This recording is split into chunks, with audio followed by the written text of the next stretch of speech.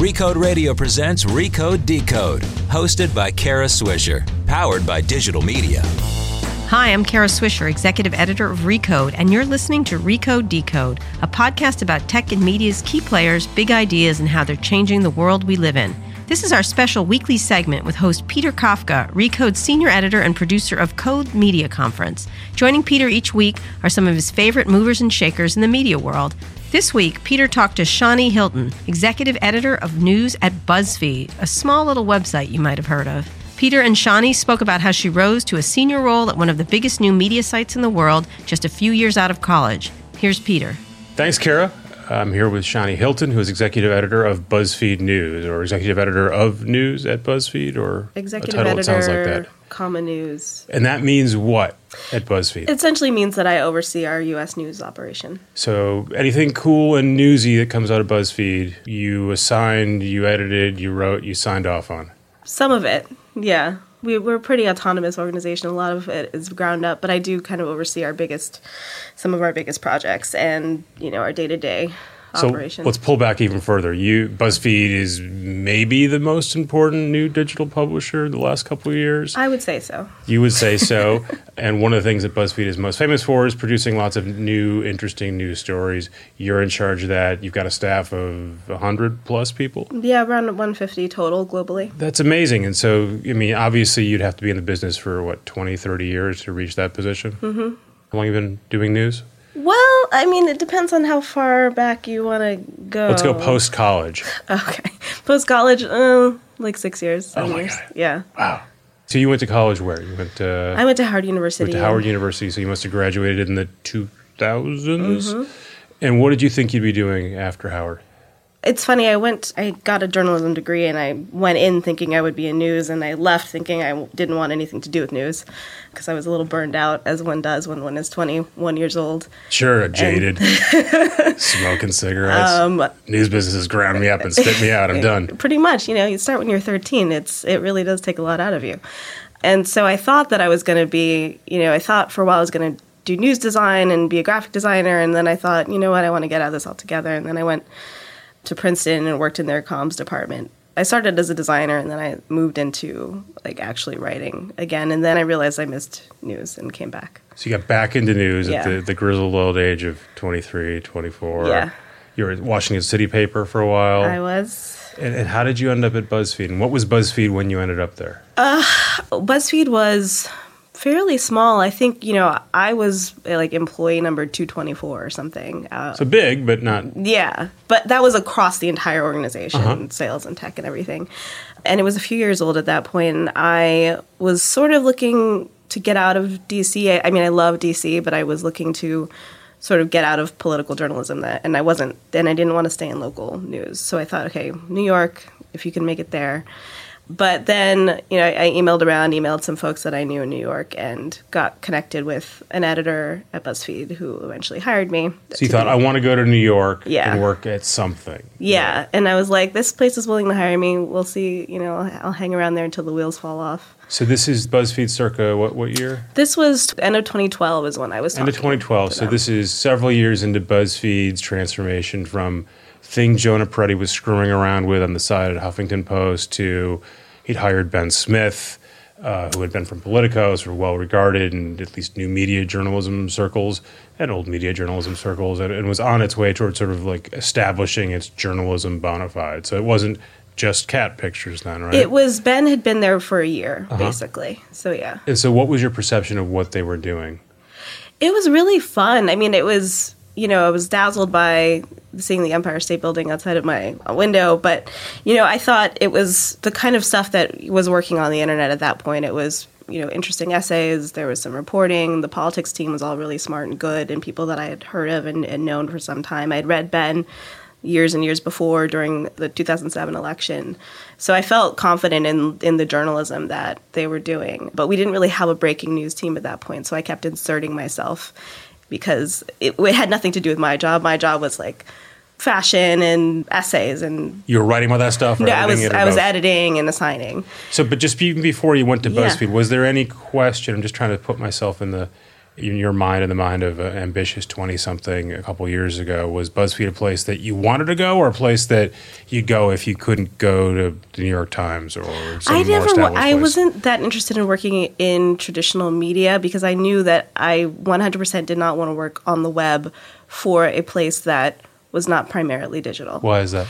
Because I had done it. Yeah. And I didn't like it. Because? Because it's really difficult to be a second-class citizen in a newsroom where the old media is what matters most. And while I really liked when I worked for digital for NBC, it was really fun and I learned a lot, I also just didn't feel like it was a job that would lead to like being the primary part of. So you think that's still the case at a lot of sort of traditional media companies, that they're traditional media companies who also have some sort of web presence? Yeah, they're starting to figure it out. I'm seeing a shift, but I still do feel like going to the digital side of a legacy publication is not ideal. So you knew that. I want to be all in on an all digital company. Yeah. Were you looking around at other places? Were you sort of weighing different options? I was sort of looking around, but I also, somebody that I really trusted suggested BuzzFeed to me, and I thought, okay, well, if this person thinks it's BuzzFeed, then I'm going to try that out and see what happens. Like, I felt confident in my ability to get a job if it didn't work out. So it's awesome to have confidence. There was a period, and it's still going on, but I think it was stronger a few years ago, where some of the older digital publications were really skeptical about BuzzFeed's ambitions in news. Put me in that category. Thought, all right, this is something they say they want to do, but also we've seen this playbook before. Huffington Post did this. You build up an audience however you build it up, and then at some point you want to sell it to advertisers, or you want to sell it, period. So you gussy it up with sort of more established news bona fides. I think, by the way, that's still happening some other places. Did that occur to you, or you thought, no, they're serious about this, I'm in? I mean, my thought was, it seemed serious. Ben, to me, is like we have very similar journalistic instincts. I thought, like, this is the kind of person that I would like to work with. Jonah Peretti has only ever been very pro-news as a core part of the business. And the investment that they made early on, it was just really clear to me that at the very least, I'm going to come out of this with some great work under my belt. And so you jump in, you're doing features and you said fashion? Yeah, fashion, essays. I had the sports team. It was weird. We had a sports team.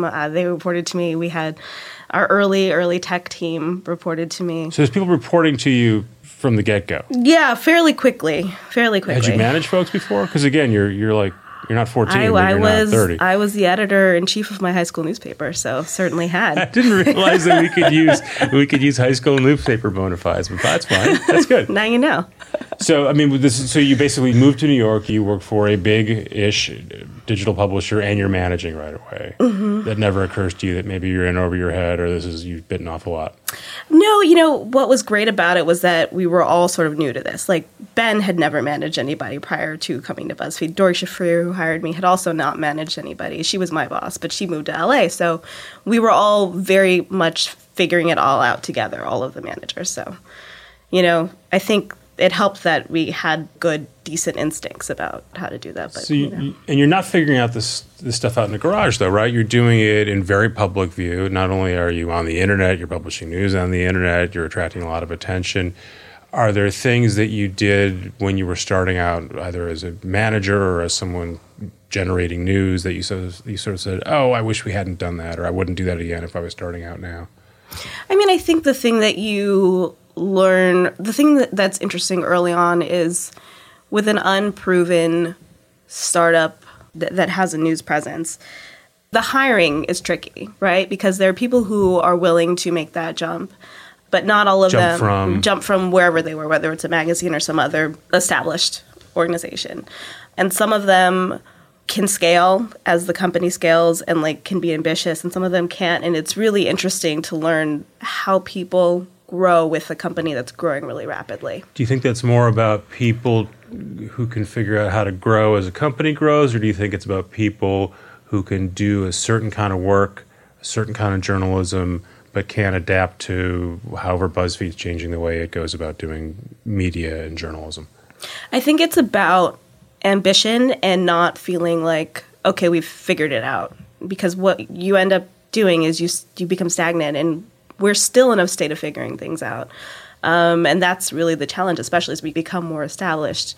And so for people like me or for Ben, who we are into change, we're used to it, we're down with it, the bigger we get, the harder it is to get people to realize, oh, like, we don't always have to do things the way that we've done them for the last 6 months. We can change that. So 6 months is legacy for you guys. Yeah. And again, I don't think this is your work, and we can talk about sort of what it is that you do and what you don't do there. But, you will notice if you're looking at BuzzFeed from afar that for, I don't know, a couple months, a ton of news quizzes are coming out of BuzzFeed. And clearly you guys have figured out something that works, and you sort of repeat it. You do it over and over. You've even got sort of analytics that help you sort of tweak that stuff for maximum efficiency. Does that kind of model and template work for news as well? It does, although I think, the core of the way that we do news has been about not being necessarily comprehensive, not necessarily serving everything, but figuring out where we can break through and really throwing our resources at the places where we can add something as opposed to like trying to keep up with everybody else. Right. Okay. So there's no template here for you. I guess it's both comforting and also a little freaky, right? You have to sort of invent a new way of covering things all the time. Yeah. I mean, I think there is a bit of a template for some things. If you have a mass shooting, we've had enough of those in the last 2 years that we know exactly what to do when that happens. There is a mass shooting template, unfortunately. Yes, there is a mass shooting template, unfortunately. Like, also with political primaries, we have pretty experienced, long-standing political reporters and editors who know what to do when, during that process. And then, we have investigations, which we treat pretty traditionally in a lot of ways. So, there's some things that we do have a template for, other things not so much. So when you say traditionally, right, my perception of the average BuzzFeed employee is that they're quite young. Whenever I step near your office, it looks a bit like Logan's Run. Everyone there appears to be 24. Maybe they're a couple of years older. I mean, do you have folks from, I know and occasionally you guys will say we've hired so-and-so from the Times. Mm-hmm. I'm assuming, though, the bulk of your employees are in their 20s. Is that fair? I actually don't know. No? Okay. I don't know if that's true. Because you don't, probably illegal to ask them how old they are when you hire them. Here's another way of putting it. Do you think many of them have established journalism backgrounds when they come to you? For our news reporters, a lot of them are young. Most of them have had jobs at other places. Not all of them. Some of them are right out of college. But in terms of our more senior management, most of those people are, older than I am. And have, decades of experience at various publications. So when you're onboarding people, when you're saying, this is the BuzzFeed way, this is how we do things, or this is how we did things a month ago, and maybe it's going to change tomorrow, what do they typically have to unlearn or learn? What's something new that they're doing at BuzzFeed they weren't doing somewhere else? I mean, I think the thing that we try to focus on is making sure that people don't feel like they can't try something new. That's huge. And so that's something that you learn. That's something that you learn quickly, has like very little to do with age in terms of personality type. Like, young people are not necessarily more inclined to be experimental, and sometimes they can be very stuck in their ways. And often you will find young people. Yeah, and often you can find that some of your older editors or reporters are very inclined to experiment and try new things because they've been in careers for the last 10 or 15 years where they had to do the exact same thing every day the exact same way. And so they're eager to try something new. Yeah, it's been really fun, actually, with some of our much more experienced reporters and editors to see them really embrace the web. Like, you have our investigations editor who never sent a tweet before he came to BuzzFeed and now is obsessed. And not that he tweets all day long, but that he is constantly tweaking and thinking about exactly how to word things and get them out there. And he really has embraced it. So it's very fun to see that kind of thing happen. So speaking of embracing change, that is the theme of the Code Media 2016 conference, which someone like Shani should be attending. It's February 17th and 18th in Laguna Niguel, beautiful Pacific Ocean in February. Come on down. Code Media brings together more than 300 of the most influential people in media and technology, just like Shani, for 2 days full of candid, unscripted conversation with people like John Skipper, who runs ESPN. You can find out more at recode.net/events. And because you are listening to this podcast, we've got a special opportunity just for you, our podcast listeners. We're going to give away a free ticket to Code Media 2016. Here's the deal. You send me an email. You tell me why you want to go. We'll pick the best email. And we're going to give that person a free 2-day pass. There is a catch. You're going to fly yourself out there and get yourself a hotel room. But it's a $3,000 ticket, so you're going to come out in advance. So here's the deal. Email me at recode.pkafka@voxmedia.com. That's recode.pkafka. That's my name and the letter P at voxmedia.com. Send it to us next week. We'll announce a winner. It's going to be very cool. It's our first ticket giveaway ever. You guys are not in the events business, right, Shani? No. You guys will occasionally do something where you bring Seth Rogen in to talk about a movie and drink beer, but we don't do a ton of events, although I think that may change. Who knows? Yeah. So and let me talk about what BuzzFeed does and doesn't do. So you guys have figured out a bunch of different ways to write about news online on your website. You've also figured out how to sort of port some of that stuff now to platforms like Snapchat, Twitter, we were talking about a minute ago. And then video is very, very important to BuzzFeed. But I don't think you guys at BuzzFeed News do much video. Is that right? We actually have started doing a bit more. We have a New York-based video team now that works on what we're calling BuzzFeed, which is, lists and quizzes and lifestyle content, and also news. So we have a small team of people doing news videos. So how do you think about video for the stuff you do? So whether you're covering a mass shooting or covering a primary or whatever the news story is of the day that you're writing about? I mean, the thing that we know we don't want to do is replicate television video. That just does not work. What we've been experimenting with are things like trailers for big stories, mini docs around big stories. We've done a few of those with our bigger features. And then also what we kind of tentatively have been calling slideshow videos, but they're essentially picture, text with music and sometimes sound that run on Facebook. So things that can reach a lot of people and inform them, and then things that are specifically documentary style around a big story. Do you think that because of either the nature of video or the way we distribute video right now, that it's harder to figure out how to make news video work? And I'll raise my hand and answer my own question, which is the evidence so far suggests that it is, right? Because no one's really figured out how to do video about something that's happening today work on the internet. They still know how to do it on TV. You can replicate TV badly on the internet, and then everything else seems to be stuff that is a bit evergreen at the very least. Yeah, I think that's true. We have not yet figured out how to crack essentially live news video. And again, BuzzFeed broadly, a lot of the energy, a lot of the momentum, a lot of, I think, the revenue seems to be coming from the video group that's run by Zay Frank. He's got an entire factory out. It's in L.A. People, I think, put a lot of import in the fact that Jonah Peretti, who was based here in New York, moved out to L.A.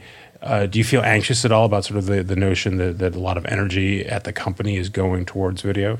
No, it's been a lot of fun getting to work with them more. And I think that's been the nice part is, Jonah's been encouraging video to sort of integrate more with the rest of the company. And so that's been a good experience overall. I'll beat it into the ground. So is video something that sort of you're playing with as an ancillary idea and maybe one day you'll figure it out, or is it important for you to sort of crack it at BuzzFeed News? I think it's important to crack it in that it's really a huge moment for video right now, but it's not more important than the reporting and writing that we're doing. So last week we had Chris Alchek, who runs Mike, sitting where you're sitting, and we talked for a while, and Chris's entire pitch is we're creating a news and media platform specifically for millennials. Do you guys spend time thinking about the idea that your audience is millennials? Are you aiming it specifically at millennials, or do you think it just sort of happens that way by default? I personally do not spend a lot of time thinking about whether this story reaches millennials. I do think that often it happens by default. If you have a reporter who, say, writes about retail a lot, you're obviously going to reach a lot of millennials because they shop and because they work in retail. And so in that way, it's really great to be able to target an audience that we already know that we have and be able to tell them the stories that matter to them.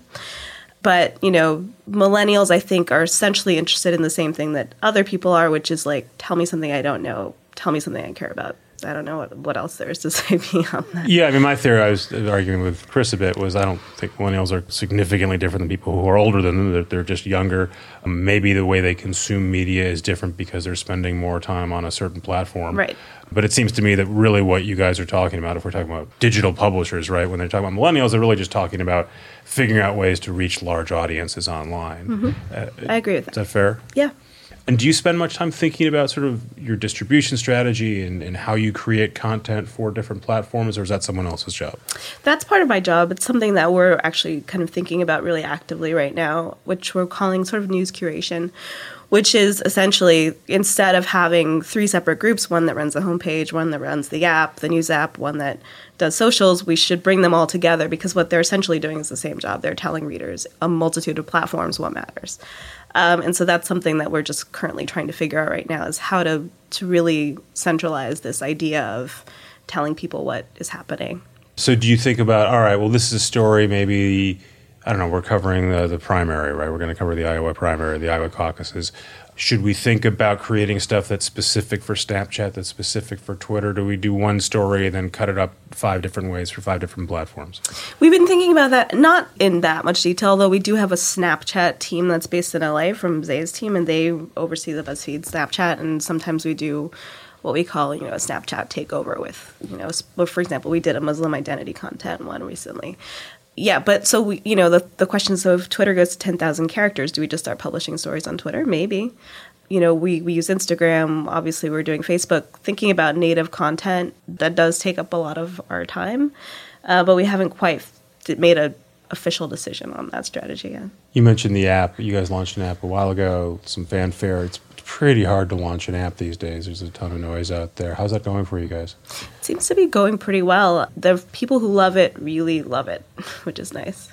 So, do you think, all right, the app is going to be a part of what we do in perpetuity, or this is still sort of experimental for us? I think it's really become part of our core strategy. The app, the newsletter, really kind of building out BuzzFeed News as a specific entity. App, newsletter, website, Snapchat. Like Vox Media that I work for, BuzzFeed got a big investment from NBC, Universal last summer. What do you think is going to happen there? What do you think you're going to end up doing with NBC? Are you guys going to make television shows for them? Or are you going to take their TV shows and distribute them on BuzzFeed? I have no idea. It's been really nice to not have to think about that stuff. Really? You don't spend time going up to 30 Rock and sitting in those meetings? I popped in a couple of times, and it seemed pretty clear that, the relationship is really opportunistic, and I think that makes the most sense. And we haven't really had a reason to work more closely with them for BuzzFeed News, so, that's what I'm focused on. There's no BuzzFeed News segment coming on MSNBC or CNBC or USA or Sci-Fi? I don't know. Not that I'm aware of. You're pretty good, though. It's pretty interesting, right? Because BuzzFeed, Vox, Vice, a bunch of these big digital publishers are very attractive right now, I think, to the television guys. I talked about this before. And meanwhile, I think there's a lot of energy expended, depending on who you talk to, at some of the digital publishers to figure out how to get onto TV, because that looks like a pretty attractive platform. It's not clear to me exactly how those things transfer, though. Yeah, I don't know that TV is that attractive but that's just my personal opinion. TV is that attractive for you, for your employees, I think it's attractive, but I don't know that it's actually as beneficial. Eventually, there's a lot of money in TV right now, but does that stay true forever? I don't know. That is the big question. That's the big fun part of my beat, is watching that sort of stuff. What kind of beat has been difficult for you guys to figure out how to cover that you'd like to crack? I would say national security has been challenging. We have this great young reporter, Allie Watkins, but it's really, the problem is that there are 7 national security reporters in the entire country / world. So we're defining national security as? Just foreign policy, thinking about, FBI, et cetera. And each of those people has spent the last 20 years getting sourced, and it's really hard to crack that beat. But that's the kind of thing that I Is that something you go, all right, well, maybe we speed this up and we go take some of that NBC Universal money and go hire the best, most prominent, or some version of that, someone who's really good at national security and bringing that's one tactic, right? Is hiring somebody who's really good and sourced up on that. But we haven't quite figured out what to do there. Is that part of the game plan? Look, we've got the money. Whether or not it's NBC Universal money doesn't matter. We can go out and hire a really credentialed, relatively expensive reporter, or do we not want to do that? Are we better up sort of training up someone from our own ranks? I think it's been a mix up to now of finding really just the top of the class, best, most experienced reporters and bringing them in, and editors, and then also using their expertise to help train up younger people. That's been actually the most fun thing, is when you bring in somebody who's got a ton of experience, and maybe they have a Pulitzer and maybe they have worked for 20 years. It's really important to us that those people are excited and psyched to work with a 24-year-old who just got out of college and is on her first beat. And luckily, we've had that success with those relationships. Can you tell in advance, that's going to work, or is it always a crapshoot? I think it's more you get a sense from the person what they want to do. And I think we've been lucky, basically. It's good to be lucky. So we've got the election coming up. That's obviously going to be a big story for you. And I think Ben Smith, that's sort of core to his identity as a journalist.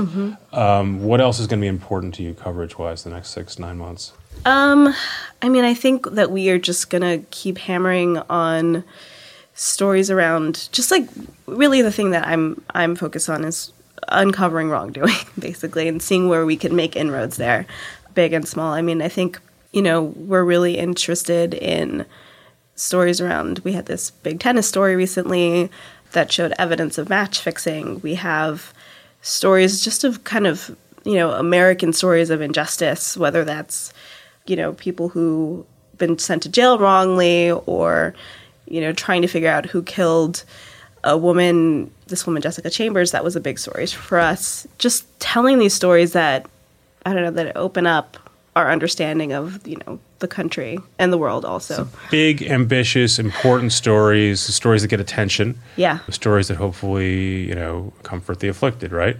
When you do these sort of things, do you keep running into people saying, why is BuzzFeed writing about match fixing in tennis or trying to figure out who killed someone or any of this stuff? Or do they go, oh, no, it's natural that you guys would do this. You're a big national news organization. I think we're kind of at a weird place where people who are familiar with the media landscape don't have those questions anymore. It's very clear to them what we're doing and why we're doing it. And then there are people who think it's funny to, make jokes about cat pictures. And sure, I love cat pictures. There's probably a middle ground, right? Where you're not really spending much time thinking about the media, right? Yeah. And maybe you don't know what BuzzFeed is or it but you is see delivering. Their stuff. But you see their stuff and it's showing up in your news feed, and maybe you don't think of them as a serious news organization, not because you're a jaded media person, just because you're just a regular human being. Right. But again, it's more and more common for you. Do you handle the investigative stuff like the tennis story? We have our investigations editor oversees that. We work together closely on a lot of these stories. So. And that one was done with the BBC. Is that the first time you guys have worked with BBC? That was not the first time we worked with the BBC. BuzzFeed UK worked with them on another story that was another investigation around an English charity called Kids Company. But this was BuzzFeed US, BuzzFeed UK, and BBC working together on the match-fixing story. And you've done these other joint investigations in the past with other organizations? We've done a couple. We did one with the Seattle Times recently into Warren Buffett's loan company. And was that yours, or was that, again, through the investigative group? That was through the investigations group. And is that a resource thing? Is it a credential thing? Both? I think it just depends on, it's often like information sharing when you have these different pieces of the puzzle and you're able to bring them together in collaboration with another company. It's not parallel, but I think of the Al Jazeera, HGH, Peyton Manning story from a couple of weeks ago, and there seems to be an issue with that story, but part of the issue with that story was it was coming out from Al Jazeera, and so it's a lot of people hearing it said, well, that's just not a credible story. It's coming from Al Jazeera. They didn't understand what it is. But you guys think you've sort of cleared that hurdle. A BuzzFeed investigation is no longer sort of a question mark. Yeah, I think so. It's pretty awesome. Yeah, it is. So I came here late. You were on your iPhone. Is this a 24/7 job for you? Do you need to be checking your phone constantly? Yeah, it is, but it's not too burdensome. I really like the work. So, Do you get downtime? Is there time when the phone goes off? I try to, when I am away, when I'm actually on vacation, I try not to look at work. But otherwise, I'm peeking at my phone. And we just talked for like 22 minutes, and you did not look at your phone once, which was awesomely impressive. I don't want to keep you from it any longer. Shani, thanks so much for your time. Yeah, happy to. Appreciate it. And thank you, listeners, for tuning in. If you enjoyed listening to this interview as much as I did conducting it, you should subscribe to the show. Catch up on previous episodes, be the first to listen to future episodes, all on recode.net/decode. And if you're listening to this, you probably know already that Recode Decode is twice a week, every Monday and Thursday, and now there's a new show, also free. You should listen. It's called Too Embarrassed to Ask. It's hosted by Kara Swisher and Lauren Good. Every Friday, Kara and Lauren answer your burning tech questions, also other tech questions, and they review the latest gadgets. You should check it out. The second episode is tomorrow, January 22nd, and you can find all the info about how to listen and how to subscribe at recode.net/podcasts. Kara's back on Monday. She's going to be talking with Lyft President John Zimmer, and I'll be here on Thursday with Nick Denton of Gawker Media. Tune in then. This has been Recode Decode, hosted by Kara Swisher, powered by digital media. For more hard-hitting interviews with insiders from the worlds of tech, media, and politics, subscribe to Recode Replay on iTunes, featuring candid conversations with leading voices like AOL CEO Tim Armstrong, Goldman Sachs' CIO Marty Chavez, the team behind the hit TV show Empire, Shark Tank investor Mark Cuban, and presidential candidate Hillary Clinton. They're all on Recode Replay.